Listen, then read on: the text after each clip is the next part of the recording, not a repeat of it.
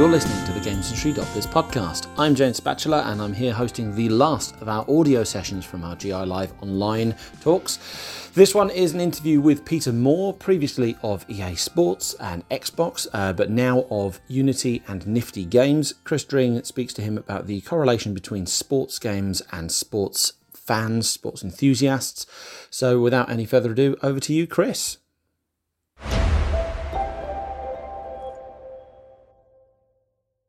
Hello and welcome to GI Live Online. My name is Chris and I run GamesIndustry.biz, and I'm joined today by a real games legend. He's best known for his work with Sega, Xbox and EA on iconic brands such as the Dreamcast, Xbox 360 and FIFA. But more than that, he's also a huge name in the sporting world too. He spent 3 years at Liverpool Football Club, overseeing the business as it won the Champions League and the Premier League, amongst others. He was even named Premier League CEO of the Year in 2019, which I didn't even realise was a thing. He also supported numerous initiatives during that time via his own charitable foundation. But in recent months, he has returned to video games, both at mobile developer Nifty Games and at tech giant Unity. So please welcome back Peter Moore. Hello, Peter. Hi, Chris. How are you? I'm doing great. It's wonderful to have you back in the games industry. Yeah, no, I'm excited at, both at Nifty on the board of directors, and I know we'll talk about that, but a full-time job again here at Unity Technologies that I'm really excited about. So what made you give up that sort of trophy-laden career at Liverpool to return to our world? Well, it was less about giving up. We had done a 3-year deal to leave here in California. My wife and I have got 6 kids between us, and so it was not easy. Let me tell you, it's not easy picking up and relocating and domiciling legally in a different country, and then to come back again was always in our plans. So we signed up for a 3-year deal. As I just mentioned before we went live, couldn't have been a better 3 years from the perspective of being at the helm of, at one point, I think the best club in the world, and it has been an incredible experience for me, but delighted to be back in California as well.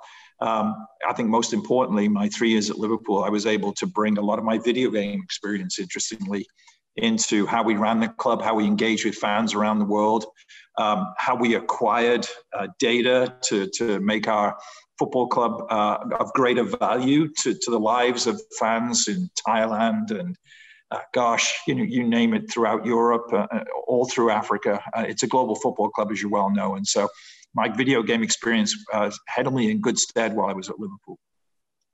Well, I was going to ask about this later, but you sort of gave me a good link there. What about the other way? I mean, now that you spent 3 years in football, is there things like, oh, hang on, these are things that the games industry can learn from? Was there anything? Yeah, I think, managing hundreds of millions of people is something that we do both in football. As you know, Premier League, big clubs have got hundreds of millions of fans around the globe. And the same in games. We manage and add value to the lives of hundreds of millions of people from the perspective of what our experience delivers to people every single day and how we learn from that. And in fact, Nifty is a sports mobile game developer with licenses with the NFL and NBA.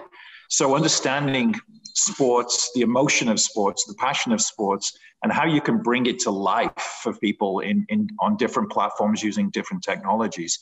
As football fans, we 24/7, we want experiences, and you only play once a week, most times, twice a week sometimes if you're playing in Europe. And in between that, you're thirsty for experiences that link you closer to your team. And sports games have always done that. In my days as president of EA Sports, we were able to grow the FIFA franchise to make it part and parcel of football culture. Players wanted their stats to be better. You watch a Premier League game and you know darn well that EA Sports branding is on all of the officials there. I mean, EA Sports has done a tremendous job in linking itself with the real world of football. And here in America, you add Madden and the NFL and NBA and NHL and all of the licenses, UFC, that EA has. And when we take it to the mobile space, of which Nifty is doing brilliantly, you've also got this level of accessibility. You've got 5 minutes, you can play a game. And it's using, in the case of Nifty, a card mechanic, a Clash Royale mechanic, if you will, to have these quick games that are easy to pick up and really difficult for you to be really, really good at. So from that perspective, I'm delighted that my sports experience of what I had at 3 years at Liverpool, I'm able to bring it back into games the same way as bring games experience into Liverpool. So is that what excited you about Nifty then? Is that what intrigued you? Yeah, I mean, Nifty was interesting. John Middleton had reached out to me, and he and I, as you do in games, because it's such a great industry in which we stay, either we're competitors or we're collaborators, but we're all part of this great movement that I've been a part of since the late 90s. And there are hundreds, if not thousands, of people I've stayed in contact with, even when I left games, if you will, to be at Liverpool. Social media helps enormously. John reached out and, just randomly, I think on Facebook Messenger, and said, "Saw you left Liverpool. I'd like to show you something." And I said, "Sure," with no real intention at that point of jumping right back into anything. But what he showed me, and then I got a build of the game to mess around with on my phone. I thought, this is really, really interesting. So he offered me a board seat.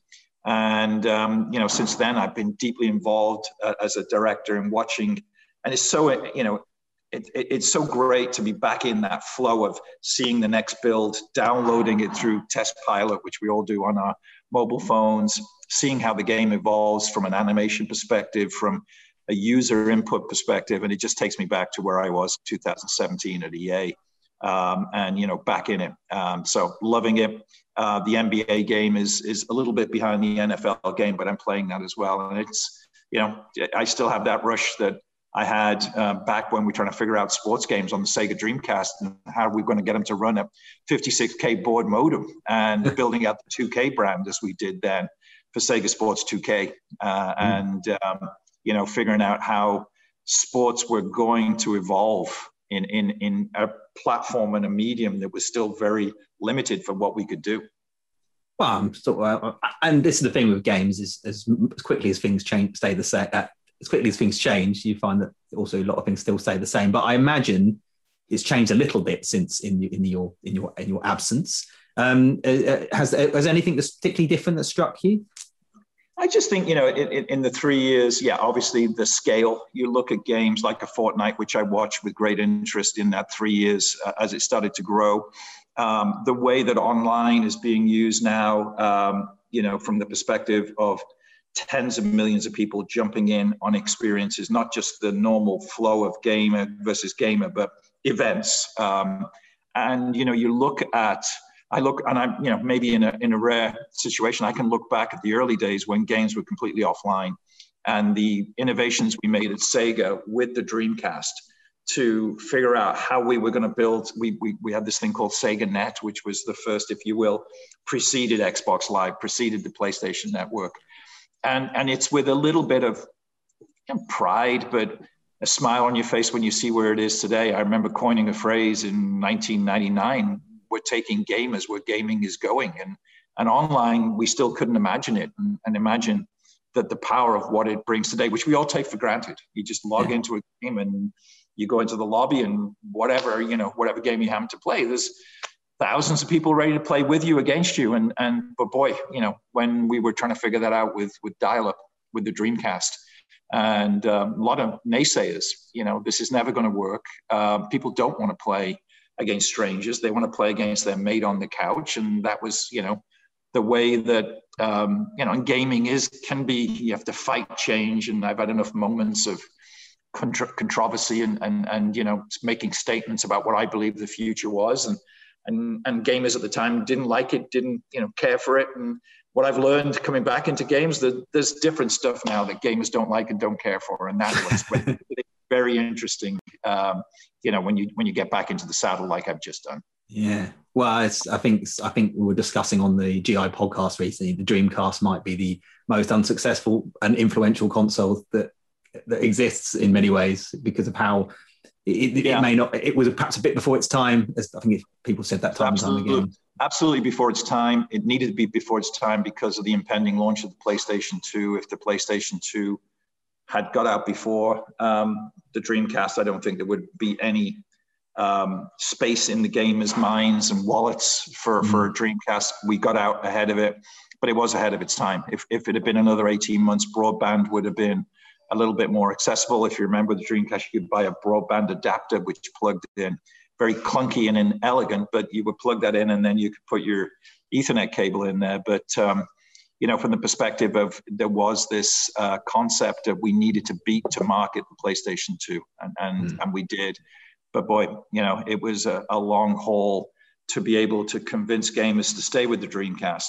And, you know, as I've said many times, Sony did a brilliant job in flooding us fear, uncertainty, and doubt of the PlayStation 2 coming, the emotion engine, everything that is linked to then the power of what online gaming promised. And they did a brilliant job. And it's become something of, you know, a sad moment when I think back of what we could have done and the things we should have done.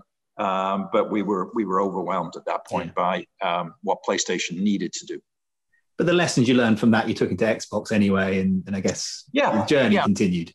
And more resources at Microsoft, obviously, and a real focus there on building the Xbox brand and the Xbox 360, the real most successful launch that Microsoft had, and you know, holding on to the brand during difficult times like the Red Rings of Death, and maintaining the brand to where it is today. And if we hadn't have done that, that brand wouldn't have existed, and Microsoft may have, you know, exited the gaming business as a result of some of the challenges they were having right there, and then we were having right there and then with the Xbox 360. But, you know, management at the very highest level stuck with it, believed in it, invested in making it right for gamers as best they could, and you know, what you have now with Xbox is a direct legacy of those actions during that period. Well, morning here in America, so you don't mind me having my Starbucks. No, absolutely not. I'm a bit jealous, to be honest. We've deviated. I could talk about that era for a bit, but actually, you mentioned Xbox, so it might be this might be a good question, because one of the things that perhaps has become more of a thing in the 3 years is sort of subscription services. And actually, I think it's interesting because you've come from football, and you know, I subscribe to Sky Sports purely to watch. I support Leeds United to watch Leeds play, and obviously season tickets and that kind of stuff. But what do you make of all that? Yeah, I mean, it's just a change of business model, and you have to make a decision. You and I bought our Sky Sports subscription because we love watching football. And, you know, I can't remember, it's like 35 quid or something like that. But you go, yeah, it's worth it for me, because you'll not only watch Leeds, but, you know, you'll watch Liverpool and you'll watch all the big games. And you probably say, as I always do, I probably watched, you know, even when I was like traveling with the team, I still watch 15, 16, 18 games a month. And, you know, you just do simple division. Is it worth it for me? And you know, I could claim market research, I guess, in those days when you're the CEO of the club and looking at other clubs. But I think you do. It's an entertainment dollar. We would gladly spend that kind of money, you know, going to the movies and buying popcorn and a Coke and what have you. And by the time you pay petrol to go, you go, well, we shelled out 30, 40 quid for watching a 90-minute, 2-hour movie. So I think you always do that. Your Netflix subscription. Here in the US, we're starting to see more and more subscription services for the OTTs. So in other words, you've got your classic, you know, regular networks, ABC, NBC, CBS. You've got your cable, you know, myriad of channels as we do in the UK. But more and more, if I want to watch football here, Premier League, I've got to subscribe to Peacock, which is the streaming service for NBC, CBS Plus streaming service. So we're seeing streaming services come online. And again, sports being the tip of the spear for driving adoption of those subscription services. ESPN Plus, so Champions League games, FA Cup games, Premier League games are spread across multiple rights owners.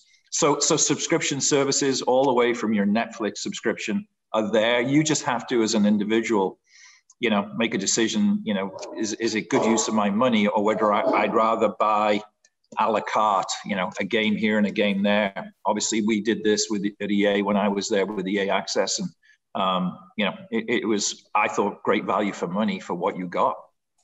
Yeah, I think that's the thing that I'm always I'll be fascinated to see generally, because I'm I subscribe to Netflix, I subscribe to Sky Sports, but watching a 90-minute game of football is a little different to subscribing to a service where the game products last sometimes years, but, you know, hundreds of hours. So I have that thing where I don't really need to subscribe to something.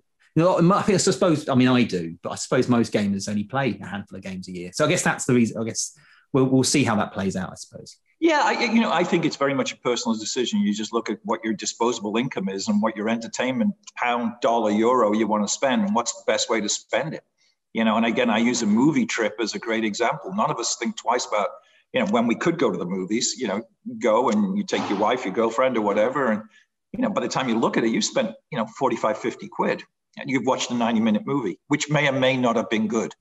And, the same, you can argue for half of that, you've got your Sky Sports subscription or your subscription services to video game platforms and portals. Well, let's go back to sport. Because games based on real sport, we've got a lot of developers potentially watching this, and I guess they might be put off by working with real sports because they don't have the pockets of EA or Take-Two or those sort of giants, because it's huge amounts of money to be successful in this. But do you think there are opportunities sort of for smaller teams and smaller developers when it comes to real sports? Obviously, Chris, the mobile space gives the greatest opportunity to be able to jump into sports. And we're seeing, yes, it's great to have the NFL Shield show up as we do at Nifty when the game is loading, because it gives you authenticity.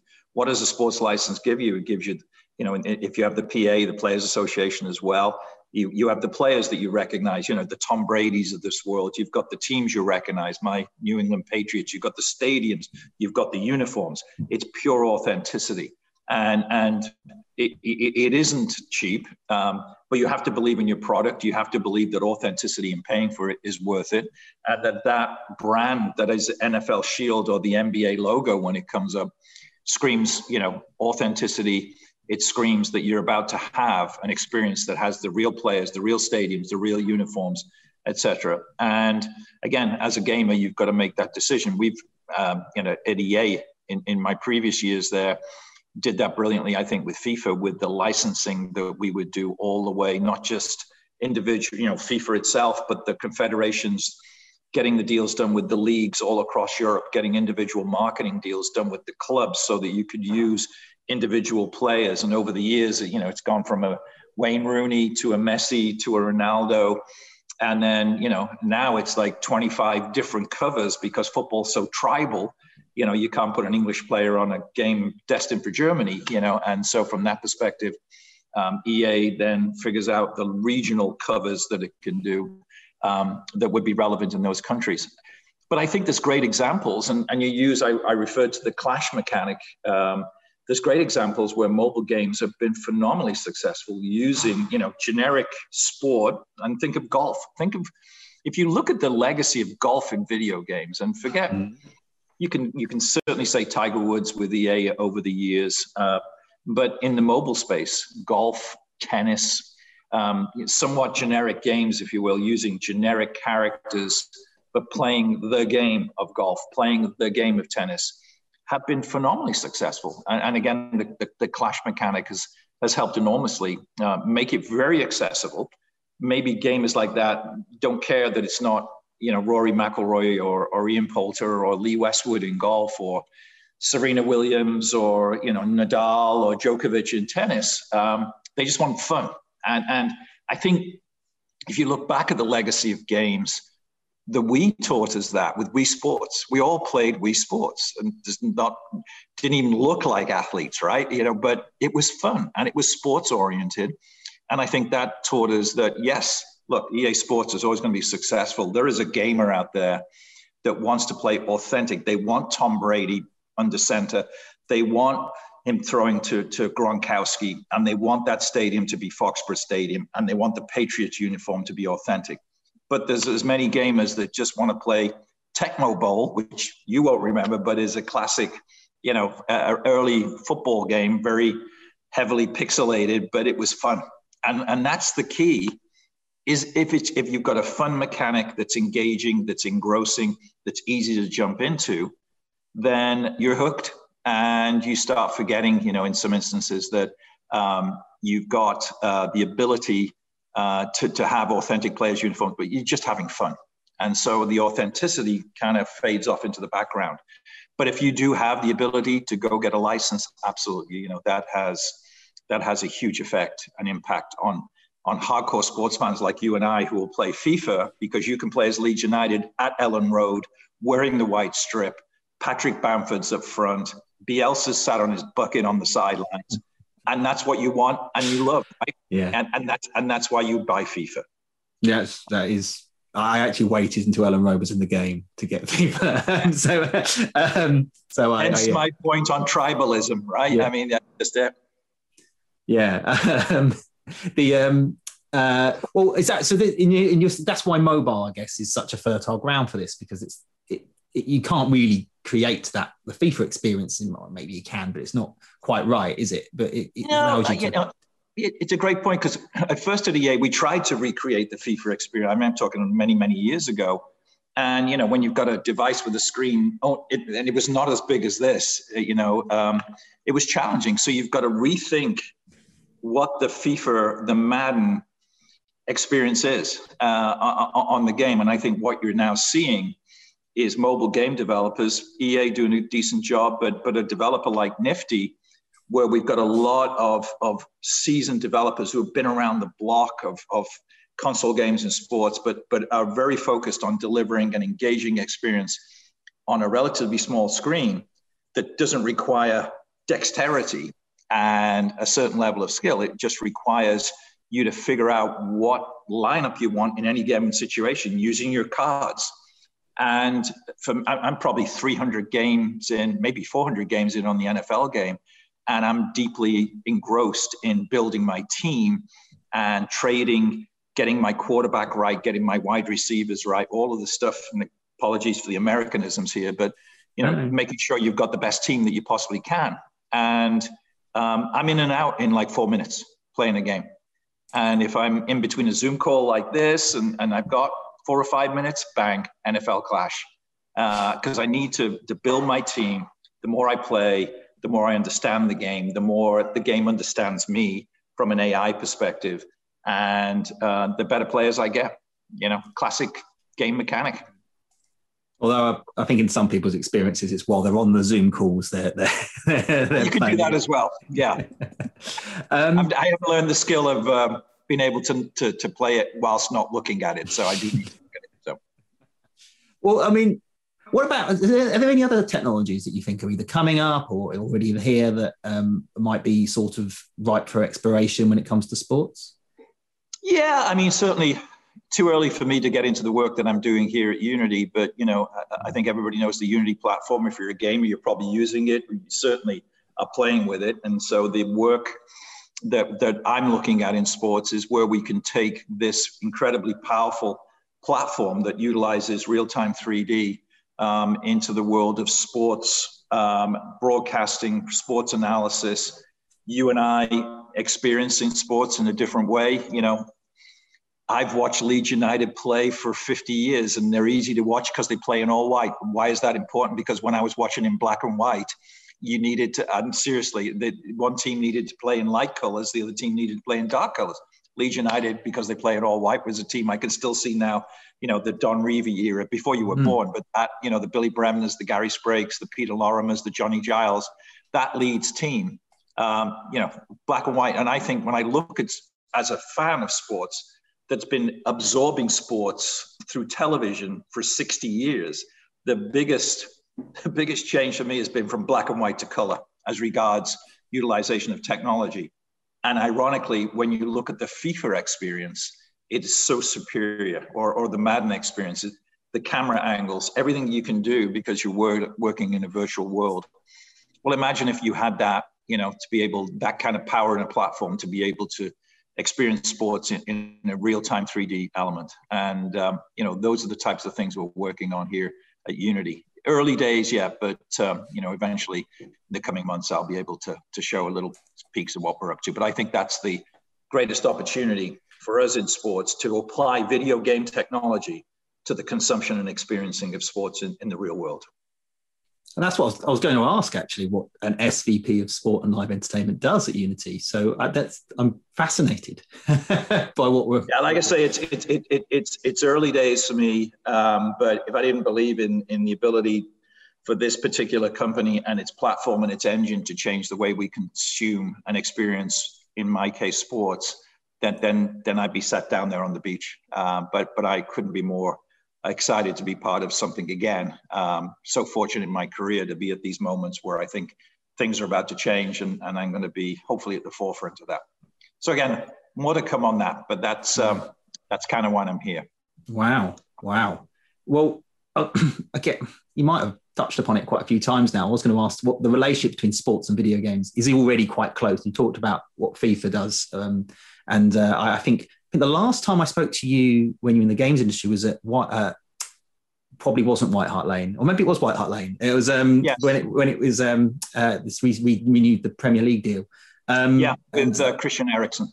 Yes, that's right. Yeah, there we are. Yeah. I do remember that. Yes, that was before the stadium, wasn't it?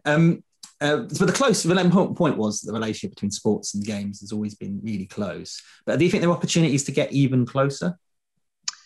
Yeah, I think the one thing I've learned by being both sides of the table is the power of what video games does to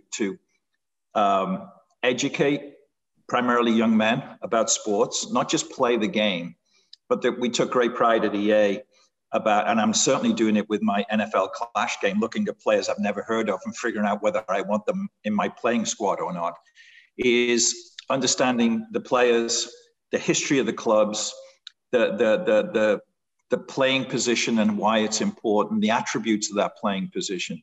And from that perspective, video games has done, I think, tremendous amounts of good. And FIFA at the highest level will tell you this, that it's introduced it to millions, to full generations of people, boys and girls, men and women, about the beautiful game, about why, and we just focus on FIFA right now, but absorbing it. And so you're learning it, and then you will then naturally start to watch it on television.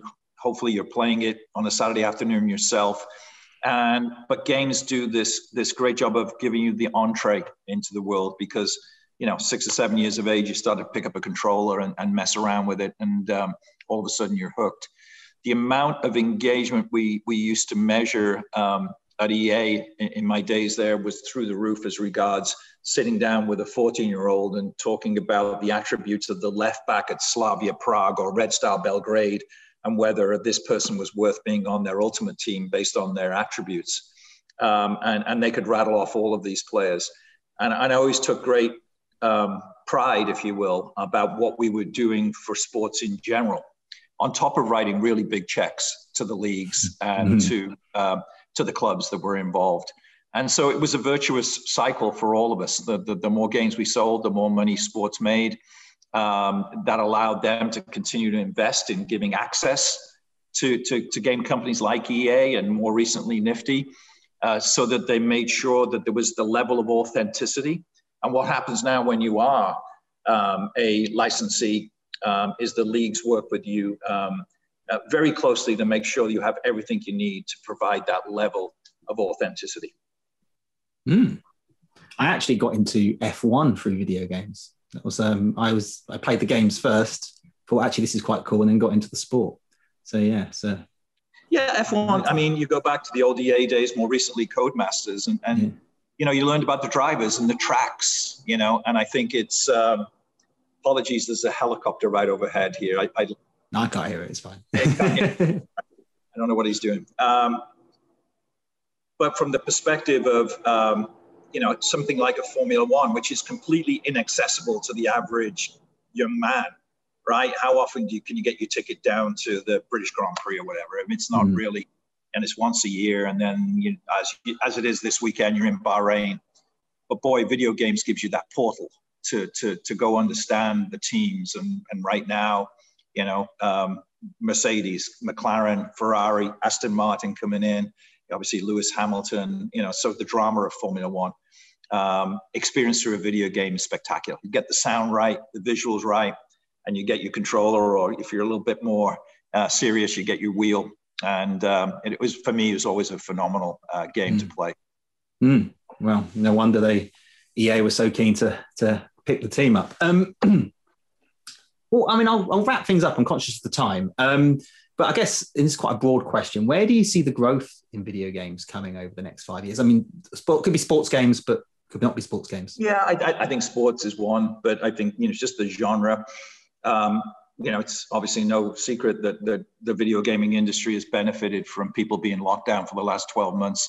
I think the real key is going to be, I think we as an industry have been introduced to so many new gamers of all shapes, sizes, ages, all geographic locations, because we've all been locked down and we're all using these devices. And yeah, it's great for work, but we can also have a lot of fun using these devices. And you've seen what's happened with the revenues of all of these companies going through the roof. The key will be is when we start to return, hopefully, to some sense of normality, that we retain these gamers and that we engage them, and that they understand that these devices and the technologies that I'm currently involved in, start to drive and disrupt and add this creative element that whether it's sports games or different genres, and that we've added tens of millions of new gamers in the last 12 months. We've got to hang on to them. The only way you do that is engage with them, provide them new experiences, look at ways that they're playing, because we get so much data as an industry, and gamer first. It's always got to be gamer first. And I think the mobile platform is monstrous. I mean, you think about what's going on in mobile right now. Obviously, being at Unity, we're at the forefront of that, and figuring out how we can continue to put new mobile experiences in front of gamers using new technologies that seem to be cropping up every single week to provide innovation. The virtualization of experiences now, I don't think any of us in any rush to go to music concerts and with 20,000 strangers shoulder to shoulder. And how do we use technology to take us to that concert and have all of the experience you would have in that concert, but not be physically there? So I think there's huge opportunities for gaming to hang on to the growth that it's had in the last 12 months. And the only way you need to do that, though, is these new experiences, whether it's new games.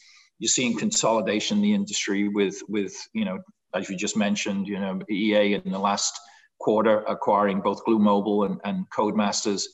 Obviously, Xbox and Microsoft making huge pushes in buying massive developers like the Bethesda acquisition. So all of this, I think, bodes well that these companies believe in the future. You don't spend billions of dollars adding to your portfolio if you don't believe that there's growth ahead. And you think about the globalization of our industry, and we don't have the geographic barriers that we did when I first joined the industry, where there were Japanese games and there were Western games, and so there was different tastes.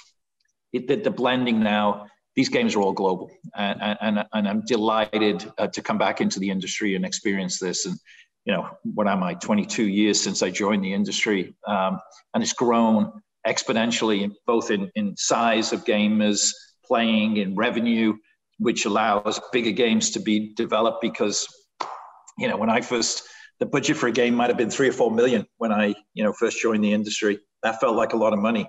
Now we're talking 30 to 40 million, and in some instances 100 million plus to develop a game, because of the technology you've got to develop underneath that game for it to be played in an online state. And I think gamers have benefited enormously as a result of that.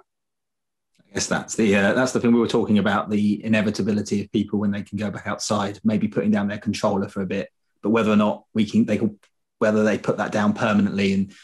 And our conclusion was with the way the games are today, how connected they are and how online everyone is, and how easy it is to sort of spot these trends and look at this data, that the industry probably has it to lose rather than it's inevitability. Yeah, no, I think it's exactly right. It's on the industry to retain the people. Getting people to pick up a controller, invest in a piece of hardware is the hard thing. And shame on us if somehow we're not providing them with the experiences that they suddenly decide that they don't want to play games anymore. And it is ours to lose. And that's why games like we're developing at Nifty, which you can pick up even in a busy day, you can play for 4 or 5 minutes and feel like you've made progress. And then maybe in the evening, play 3 or 4 games in a row, which still is only 10 or 12 minutes for me. That's going to be the key, this kind of snack sized, but when you have enough snacks, you're filling your tummy. And that is going to be the key, because we can't always, in our busy world, sit down and play for 2.5 hours in front of a screen. Yeah, so I think that's going to be the key. And games like we're developing, as I say, at Nifty with NFL and NBA licenses are going to be the things that people can gravitate to, particularly if you don't need to spend a lot of time to show progress. Brilliant. Well, that's all we've got time for. Thank you, Peter, for sharing your thoughts. It's nice to see you back in the video games industry. I'm looking forward to what comes next. That's all this week. Thank you so much for listening. You can find all the previous GI Live online sessions on the podcasting platform of your choice. They're all on the same feed, along with our bonus shows, which are the 5 Games Of and the Game Developers Playlist. We'll be back on Monday with our regular weekly show, which this week will be focused on our expectations and predictions for E3. We're going to be going big on E3, so expect some bonus episodes. Keep your eyes on the feed as we try to cover all the summer events that are upcoming in the next few months. In the meantime, you can get all your news, analysis, and insight into the world behind video games at gamesindustry.biz.